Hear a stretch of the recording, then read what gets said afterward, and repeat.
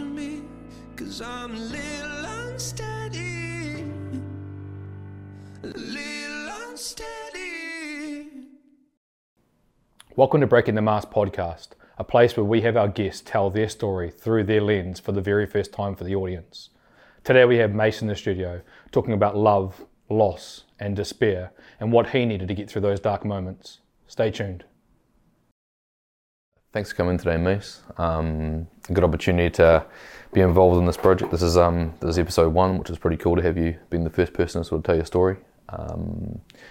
We've got this moving for a reason, to sort of, get it out there around mental health and people being able to tell their stories from the ground up and what they've been through, and let the audience know that there's positive directions we can make in life and get things moving. So thanks for coming again, and we'll get stuck into it. You just want to tell us a little bit about yourself? Most recently just turned 47. Yep.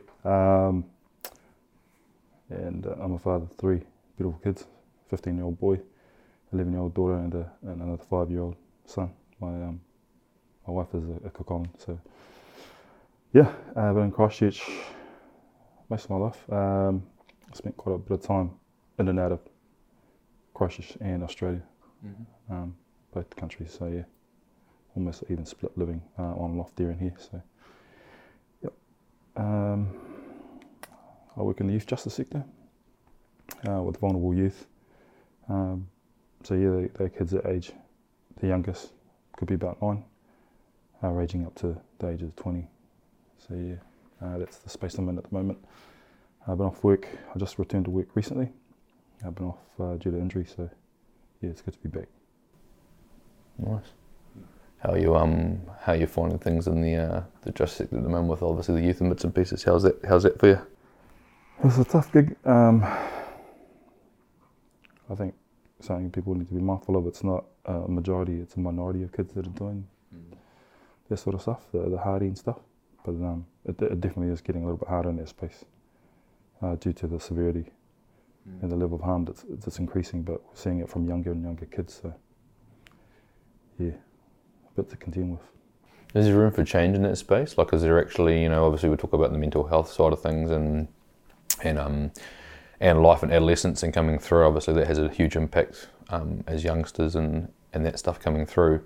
Is there room for change and things actually heading in the right direction, or is it still the same stuff happening over and over again? There's definitely room for change, and the point you touched on about things happening over and over, there's cycles that keep repeating themselves and patterns that are there that are not too difficult to pick up. But trying to deal with that one size sort of fits all sort of approach doesn't work. Yep. So where I'm at, we've got 10 kids huddled up into one unit, and it's just one unit, and it's just too many kids. It needs to be a more intimate, smaller group to be able to get through to them. So and that requires a multitude of people with different skill sets to be able to manage that space, not just them, but when they go back to their families and their communities. So yeah, if you're going to try and get a win, however that looks for them. So just out of curiosity, man, what's the reasons why you've sort of, I guess, have been doing it for a while now? What's the reasons, at your core, that you do it? Do you still enjoy it? Is it something that sort of still sits pretty close to your heart? I've got a similar background to some of these kids. Violence, abuse, a lot of it physical violence. 24 years next year in the organisation. So yeah, it's a piece of work that resonates with me. No one gets rich from doing it, but you do it because you want to be there. So that's something that resonates deeply with me as those kids. So people ask all the time, why do you do it? It could be someone else, but it's like, well, it could be, but I actually enjoy doing that sort of stuff. If you can just help one kid along the way, that has a massive impact on their whānau, their family, their community, and the trajectory of their own life and people that they touch. So yeah, it's an important piece of work.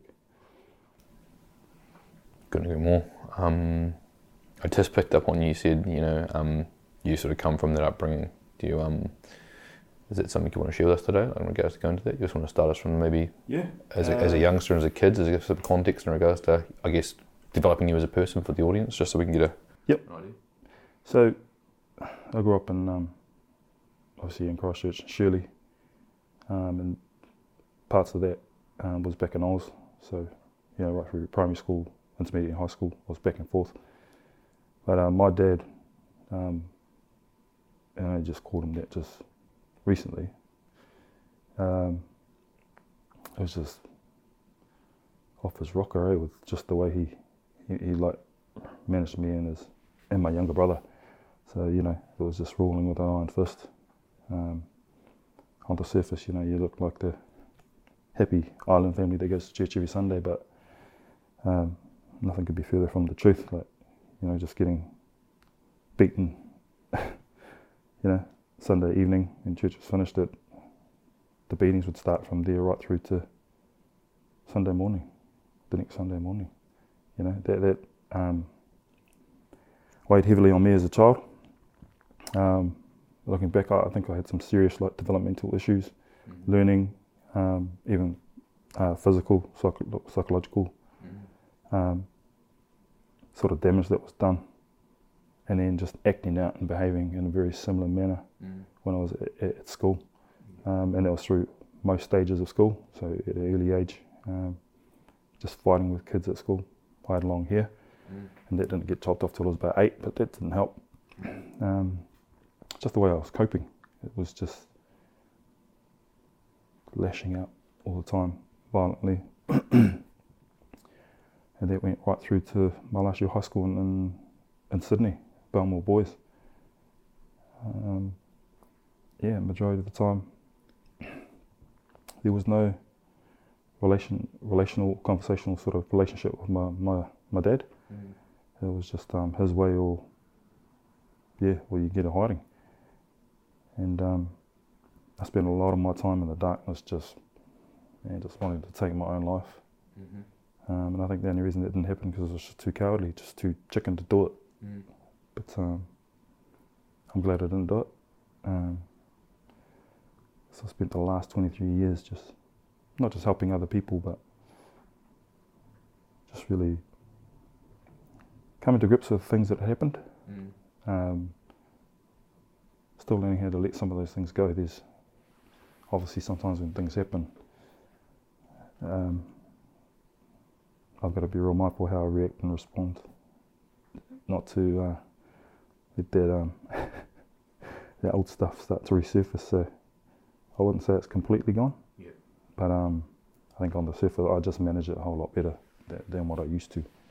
So that's something that I recognise a lot in the young guys that I deal with, even some of the young females that I deal with, is just that sense of feeling of hopelessness, like there's just no way out.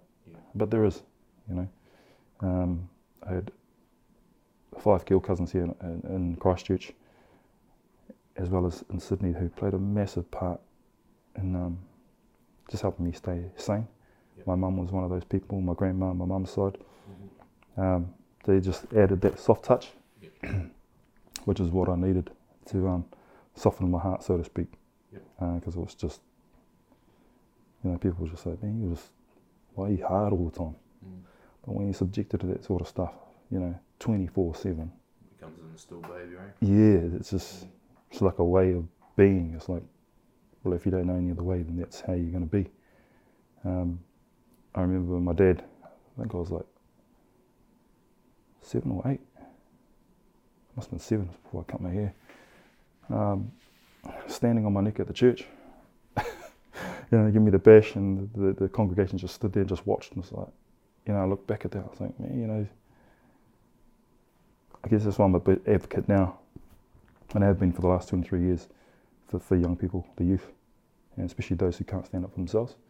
I just can't stand that bullying type sort of stuff, and although, not being a hypocrite, I did similar type behaviour, and not justifying it, a lot of the time I was going after other people that were doing that to others. So I'm not saying it's right, but I can look back at that and reflect, and I'm able to share some insights with a lot of the young people I work with and the staff, because a lot of them don't understand.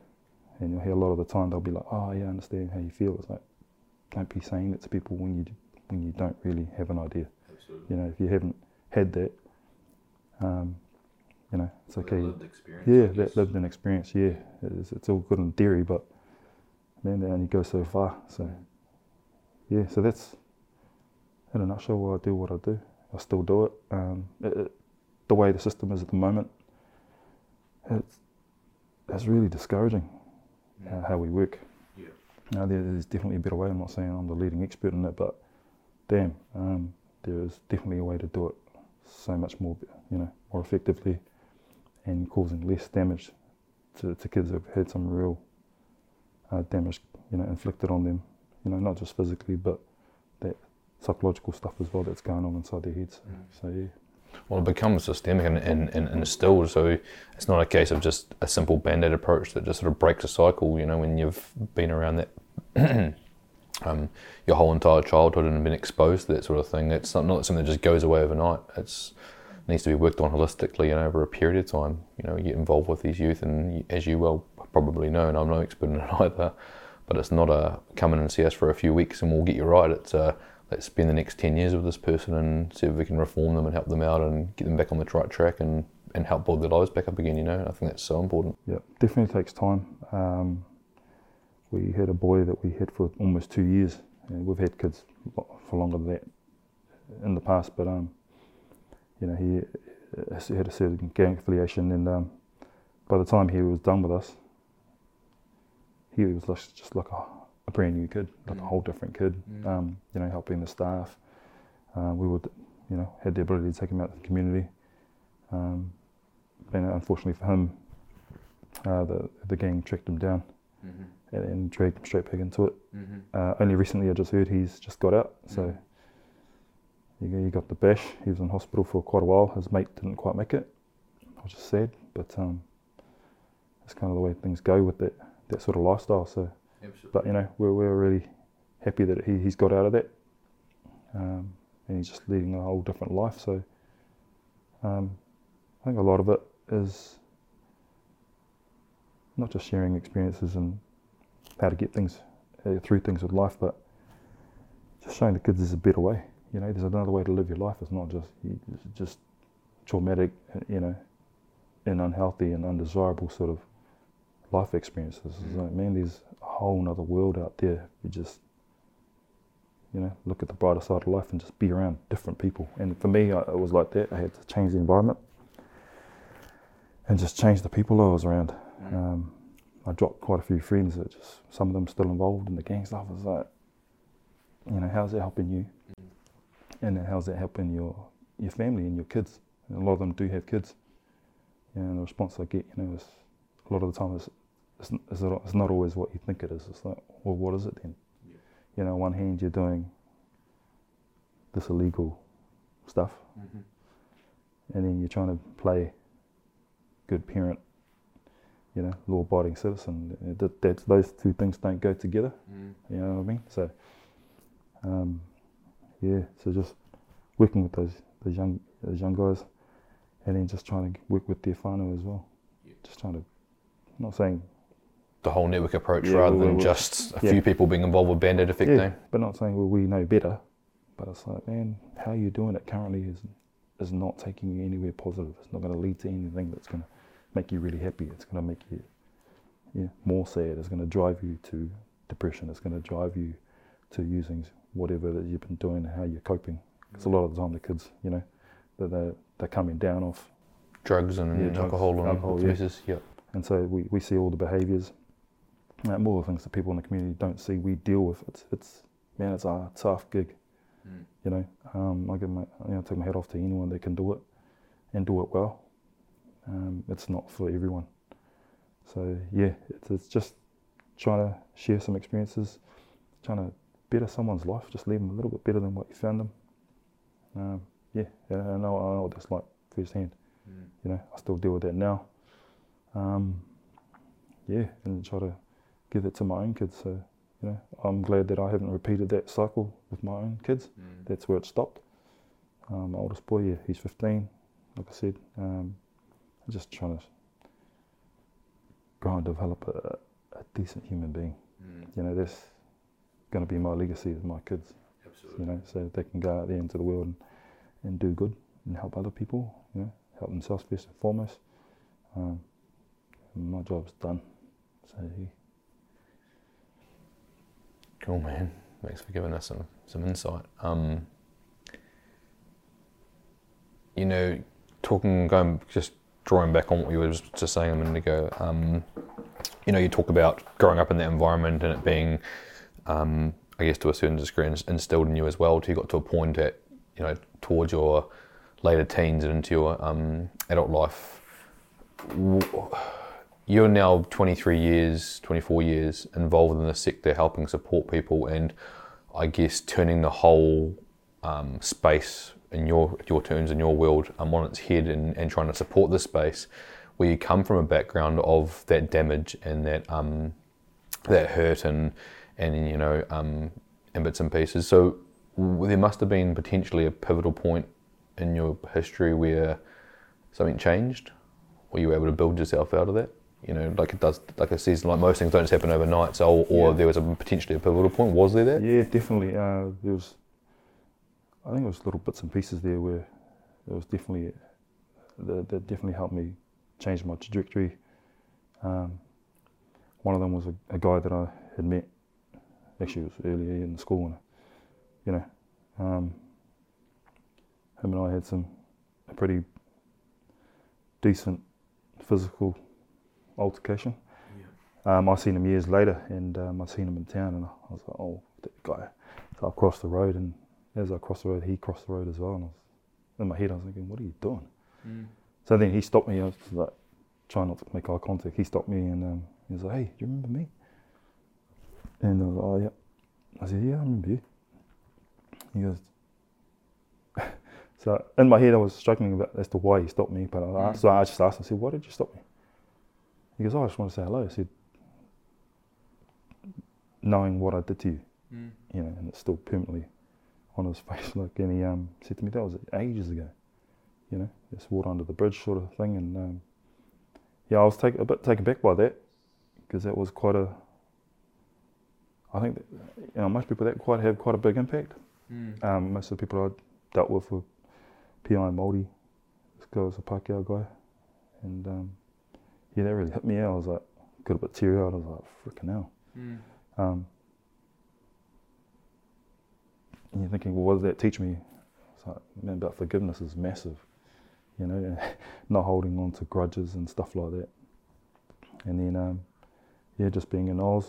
One of my first cousins here, he was another one that played. We got the same birthday. He played a pivotal part of me, just always encouraging me, always offering a space. He was younger. When I was a little bit older, at his house if I needed. And then my cousins in Oz. I spent time over there. I tried to escape my demons, so to speak. You know, I thought I could just run to another country, and that's a lot of what that was about. Going back and forth between here and Australia was Sydney. Was just trying to hide, trying to run from my problems, thinking that, you know, if I go and I'm out of sight, out of mind, in my head that was the rationale I was giving myself. It's like, nah, sweet, I just have a fresh start every single time. And it was kind of jacked up way of thinking, like, yeah, I'll just keep jumping ship every time things get a bit tough, like it's all gonna blow up. I'll just go, like, plane ticket off. And the last time that happened was on this, was 99. I got a job. This guy named Charlie Fruin, awesome guy, Samoan guy, who gave me a job. He's the one that gave me the first go at the gig doing youth work. He worked for the Salvation Army in Liverpool. So he's awesome. He was one of the ones that I will always remember. I won't forget his kindness that he shown me, and gave me the opportunity to work in the community centre with some pretty rough kids. But that was what I'd known and grown up with, what I was used to. So I was familiar with that. at the time I was bouncing, and yeah, that wasn't a very good mix. Trying to hide from those demons and get away from them. They Yeah. probably just presented to you every day of the week. So it wasn't good. You know, getting into assaults, physical altercations from Monday to Sunday, being a part of my uncle's church, playing in the band, you know, that all these things that were going on at the time. Like a lot of the time, it's water off a duck's back. People don't think about it too much, but if you analyse it a little bit closer, it's like you're trying to teach people how to live better lives, how to manage self, how to be a decent human being. What does that mean? You know, about contributing, not just take from people.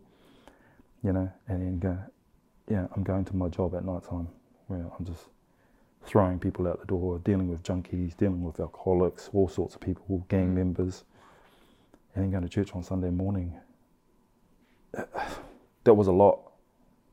And at the time, I was aware of it, but I was just keep fobbing it off. It's like, just, no, I'll be good. But after about a year of it, it got quite a bit intense. Things got quite heavy with the gang side of things. I was never a gang member, but I associated a lot with a lot of guys over there that I got on really well with. So a lot of Serbians, and then a lot of Asian. There was an Asian gang that was quite prominent at the time that I was quite tight with. So always treated me really well, always respectful. But in my heart, I knew, I was like, this is not good for you. This is not going to end well. And had I stayed, I don't know well, I do. Probably dead or in prison. Yeah, I probably wouldn't. Yeah. But I probably would have been dead because I probably wouldn't want to go to prison. But nah. So I got my ticket, and I said to my family over there, look, I've got to go back to New Zealand. You know, my whole plan around, you know, coming in here and starting fresh again didn't work out like I thought. However, out of all that sort of stuff, you know, it was really good because I met a guy who gave me a chance to start that youth worker journey. So when I came back to Christchurch in 2000, two of my friends who were playing the Crusaders at the time, you know, I think this is one of those things that I'm a big believer things are supposed to happen the way they do. They saw me in town, moping around, and said, look, we're working at this youth justice facility, you know, do you want to come give it a jam? I think you'd be good at it. I was like, oh yeah, cool. And you know, I met some amazing people, and I met this little Asian fella when I went for my interview, and he met me in the foyer. Just, you know, you wouldn't think much of him. He came and said hello, and I was like, oh yeah, what's this fella up to? And started questioning me. I was like, oh, what he unearthed out of this? I was like, I had no idea what I was doing. And in a nutshell, he gave me all the answers, pretty much gave me all the answers for the questions, just by conversating. And when I walked into the room, he was there. He was on the panel, and I was like, dude, seriously? He's like, oh, nice to meet you. Like I just met him. I was like, this guy cracks me up. And after the interview, that other lady that was part of the panel, she says, oh my gosh, you know, just a breath of fresh air. You were the best candidate this morning. The interview was on point, blah, blah, blah, blah. And I was like, oh my Lord, if only you knew. That guy sitting next to you ended up becoming one of my mentors, and really good at martial arts, interesting character. It's super interesting that he just picked you, like whether he got some inside knowledge from somebody else before he met you, or whether he just picked you from a person and went something about you, you know? Yeah, he was really, really cool. So yeah, I don't know what that was about. I think him just, you know, maybe giving someone a chance, maybe. But yeah, he is an awesome dude. Later on I met another little Asian fella who's quite high up in that organisation. He worked for the New Zealand Fire Service and the Army, and now he's up in Auckland working for their district health. So he's been my mentor and supporter, big supporter, throughout this whole time as well. So yeah, just that's really helped me in my journey. Just absorbing and learning off those people. Yeah, I just really appreciate it, and where I am today, you know, I'm alive, I'm well. My kids have got a roof over their head, they feed every day, you know, and I get the opportunity to go to work and try to make a difference, you know. And people, you know, out there listening, watching, thinking, well, you're not really making a difference. Yeah, we are.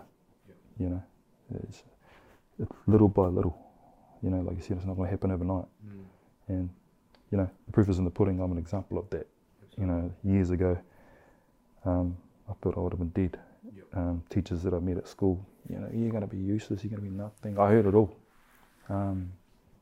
Kids in my class, but, you know, as it turned out, I've done better than most of them. And it's not about ego. This is not about being a show pony or whatever. It's about having some hope and believing in yourself. But I know that's kind of hard if you're in a real bad spot. You know, it's all you know, nice and rosy when things are going well. But when you wake up and you feel like the world's on top of you, that's when you really get tested. That's when those things come to test you hard out. So again, I've got some real good support. My wife is a great support for me. I try not to offload too much to her. Try to be mindful of that. And that's taken a wee while to learn that. As well as my work, because man, it's so taxing. It is so taxing, and people will be thinking, well, why do you do it? So I feel like that's what I was called to do, for now. And it's a long time coming, but I'm looking at other opportunities out there where I can still help, but maybe not give so much of myself. I've got my family who are really important to me. They're number one, but I'm also mindful if I'm not in a good space, then neither will they. So yeah, I'm just grateful, man. Grateful I'm still here. I'm grateful I met you, and I saw your message on that page. I was like, man, I'll reach out to the brother and see where I can help. So yeah, always try to help. Awesome. Yeah. Well, I mean, for me, this isn't really. This is not for personal gain by any means, in shape or form. I really want to help and present to the wider public what people have been through, and you know, that I guess serving back in a way that's not, you know, self-motivated. You're not trying to better your, like, you know, you're obviously going to be bettering yourself by dealing with a lot of people and bits and pieces, but you're not going to get financial gain, or to get, you know, it's ultimately comes down to the person you're trying to support and trying to help. And I think it goes a long way. And if we can build a wide network of people trying to do that, then we're going to be better off. Out of curiosity, where did your grounding come from? Because you had such a hard upbringing from what you've told us, but you're so well grounded and you're quite philosophical about quite a few things you talk about. Has there been someone in your life in the past, grandma, granddad, mum or dad, or whatever it might be, that sort of that stems from? Because that's not something that sort of just gets learnt. That's something that's developed over a period of time, probably from an experience or from multiple experiences. Like, is there something where that comes from? Because not unusual, but it's definitely from what you've been through in bits and pieces. It's how grounded you are. It's quite amazing, actually. My granddad died in 2007. No, not 2007. Oh, when I was 7, actually. So it's 1984. Although I was young, you know, I was like his personal chaperone. Like, I ushered him everywhere. He was blind, and so, you know, there was this big man. His name, in the English, literally means mountain. His name was Monga, and so I spent so much time with him. It wasn't funny, and he was staunch as hell. I'm sure I read in psychology, when they talk about trying, there's you either do or you don't, and he was like that. He's so like that. He's like, you either do or you don't. You do what I tell you to do, or you don't do it. And kind of wired that into my head up until the day that he passed. And I think, you know, somewhere deep inside of me, when I knew that comes out. And together with my grandma, who he left behind in 1984, you know, she was the soft side of it, you know. So I think she tempered that really well. So through all the traumatic stuff that I'd been through, she was there all the way through, right up until when she passed in 1998. She was always there, just that. It's almost like my conscience, like just telling me all the time, you know, do you think that's, you know, a good decision to make? Never told me off, never spoke harshly to me.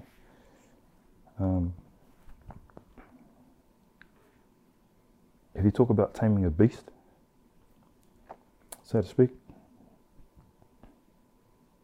this tells me that you don't have to go at things a certain way, you know, use aggression, you know, power and control,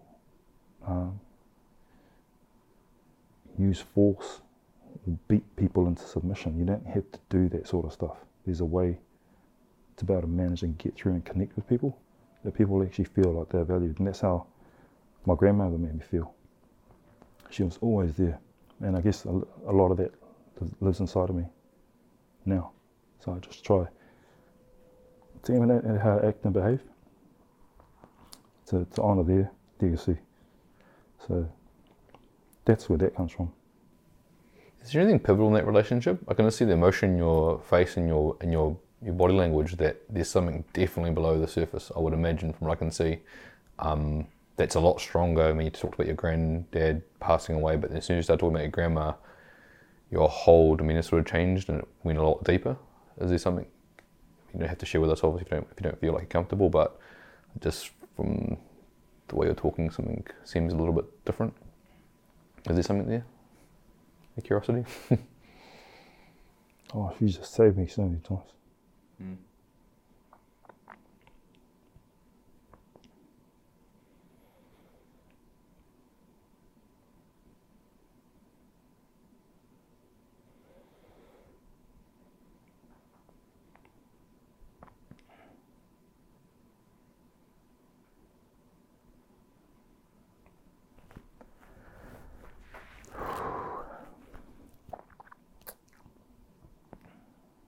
She saved me a lot of the time.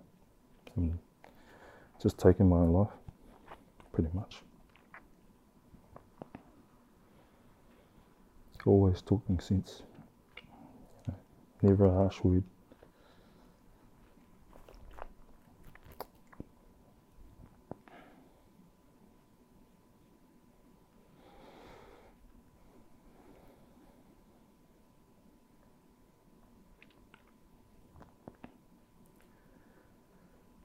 I think everyone needs that.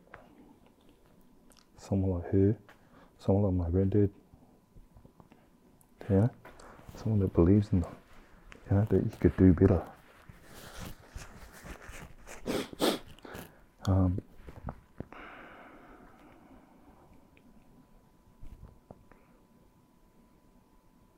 You know, she had no money, didn't have any money. She had a pension.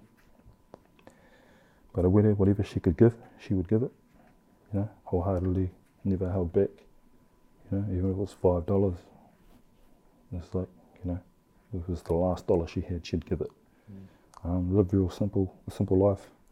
Her and I, still to this day, I don't understand how, why, because we've got a massive family. We lived together while I was at intermediate for about a year. I think it was 12. So we stayed in our own, we had our own flat. And then a little bit later, 2 of our cousins came and lived with us. But, you know, that was one of the things that, if you're talking about what was pivotal for me, that was always there. You know, and then, you know, you ask me today, you know, that really starts to unearth that stuff that's been sitting there all along. Oh, I can see that. Yeah, it's what I needed, and that was my anchor that kept me grounded. Not to go further than, you know, just taking that step further where I know I couldn't have come back from it. You know, that's what saved me. You know, it's not money, it's not drugs, it's not alcohol, it's not giving someone, you know, everything that you think they need, like if you're talking about materialistic sort of things. It's not that. If that was true, celebrities wouldn't be taking their own lives and turning to things to try and manage their world, you know. And yeah, man, the little old lady, you know. I never talked back to her. Had the biggest respect for her. And my granddad, like, if he had been alive right up until 98, like the old lady, man, a lot of my family wouldn't have turned out the way they did. A lot of us probably would have went down some of the things that we'd done because that guy would have kicked your ass. Not saying violence is what solves things, but it was the way he disciplined you. I just knew that he cared and he loved deeply for me, versus what my dad did, you know, just telling me I did this because I love you, and I was like, no, you did it because you can't control yourself, you can't manage yourself, you know, and I could see it on your face. Yeah. What is in your heart is coming out in how you act and behave. So that's, it's taken me a long time to try and soften my exterior, but it still comes out. It's not until people actually sit down and have a chat, actually get to talk and get to know you that they realise, oh, well, I thought if you were this scary dude, it's like, doesn't help now, I'm bored. But, you know, kids and staff at work like that too, you know. Beneath the hard exterior is a guy who used to play in the band for freaking years, you know, the church band. I used to love and enjoy that sort of stuff. Yeah, but over time, like I've shared with you guys, things have happened. I lost my faith in the church, which is where I shouldn't have had my faith in the first place, but, you know, I'm not blaming them. It's just all part and parcel, part of my journey, I suppose. But yeah, I'm grateful. I'm here. And like you said, what has been the thing that's kept me grounded is my grandma and my granddad for sure. And everyone needs that. I try to emanate and demonstrate that to the people and the young people that I work with. You know, it's like, there's hope, man. There's always someone out there that'll care. But first of all, and I know it's hard, you got to care for yourself. Act and behave in a way. Treat yourself like someone that you really care about. Yeah. I from the amount of people I've talked to in my life, and I've got a pretty vast life story in regards to the amount of people I've spoken to, and experiences I've witnessed and heard in bits and pieces, and I keep coming back to the same thing. You know, we can create all the systems and all the framework and all the bits and pieces in the world, but everyone, like most people I've spoken to, it comes down to connection. It comes down to people, like just being there in those moments, and not wanting to take anything from those moments, like just organically wanting to be there and give back. And you know, when you're going through those moments, I can imagine when you were, you know, suicidal and depressed and bits and pieces in your own life, it wouldn't have been going through your head, what's this person doing, or what are they trying to get out of this in bits and pieces. It was just becomes the subconscious, you know, in the back of your mind, that they just continue to keep giving. And I guess that's probably where a lot of your grounding comes from, which is amazing, really. Yeah, pretty interesting story, man. Like from start to finish, I can imagine there's probably a few more layers in a few different places that are a bit deeper than that, but it definitely gives us a huge insight in regards to what it looks like, and definitely, I guess, the positive side of it as well, about where you are now, like what you're doing, and the amount of, you know, lives you've changed in the last 23 years to be better and for people to better themselves. Yeah, thanks for coming in today. Really appreciate it. It's all good. It's been awesome. Appreciate the time.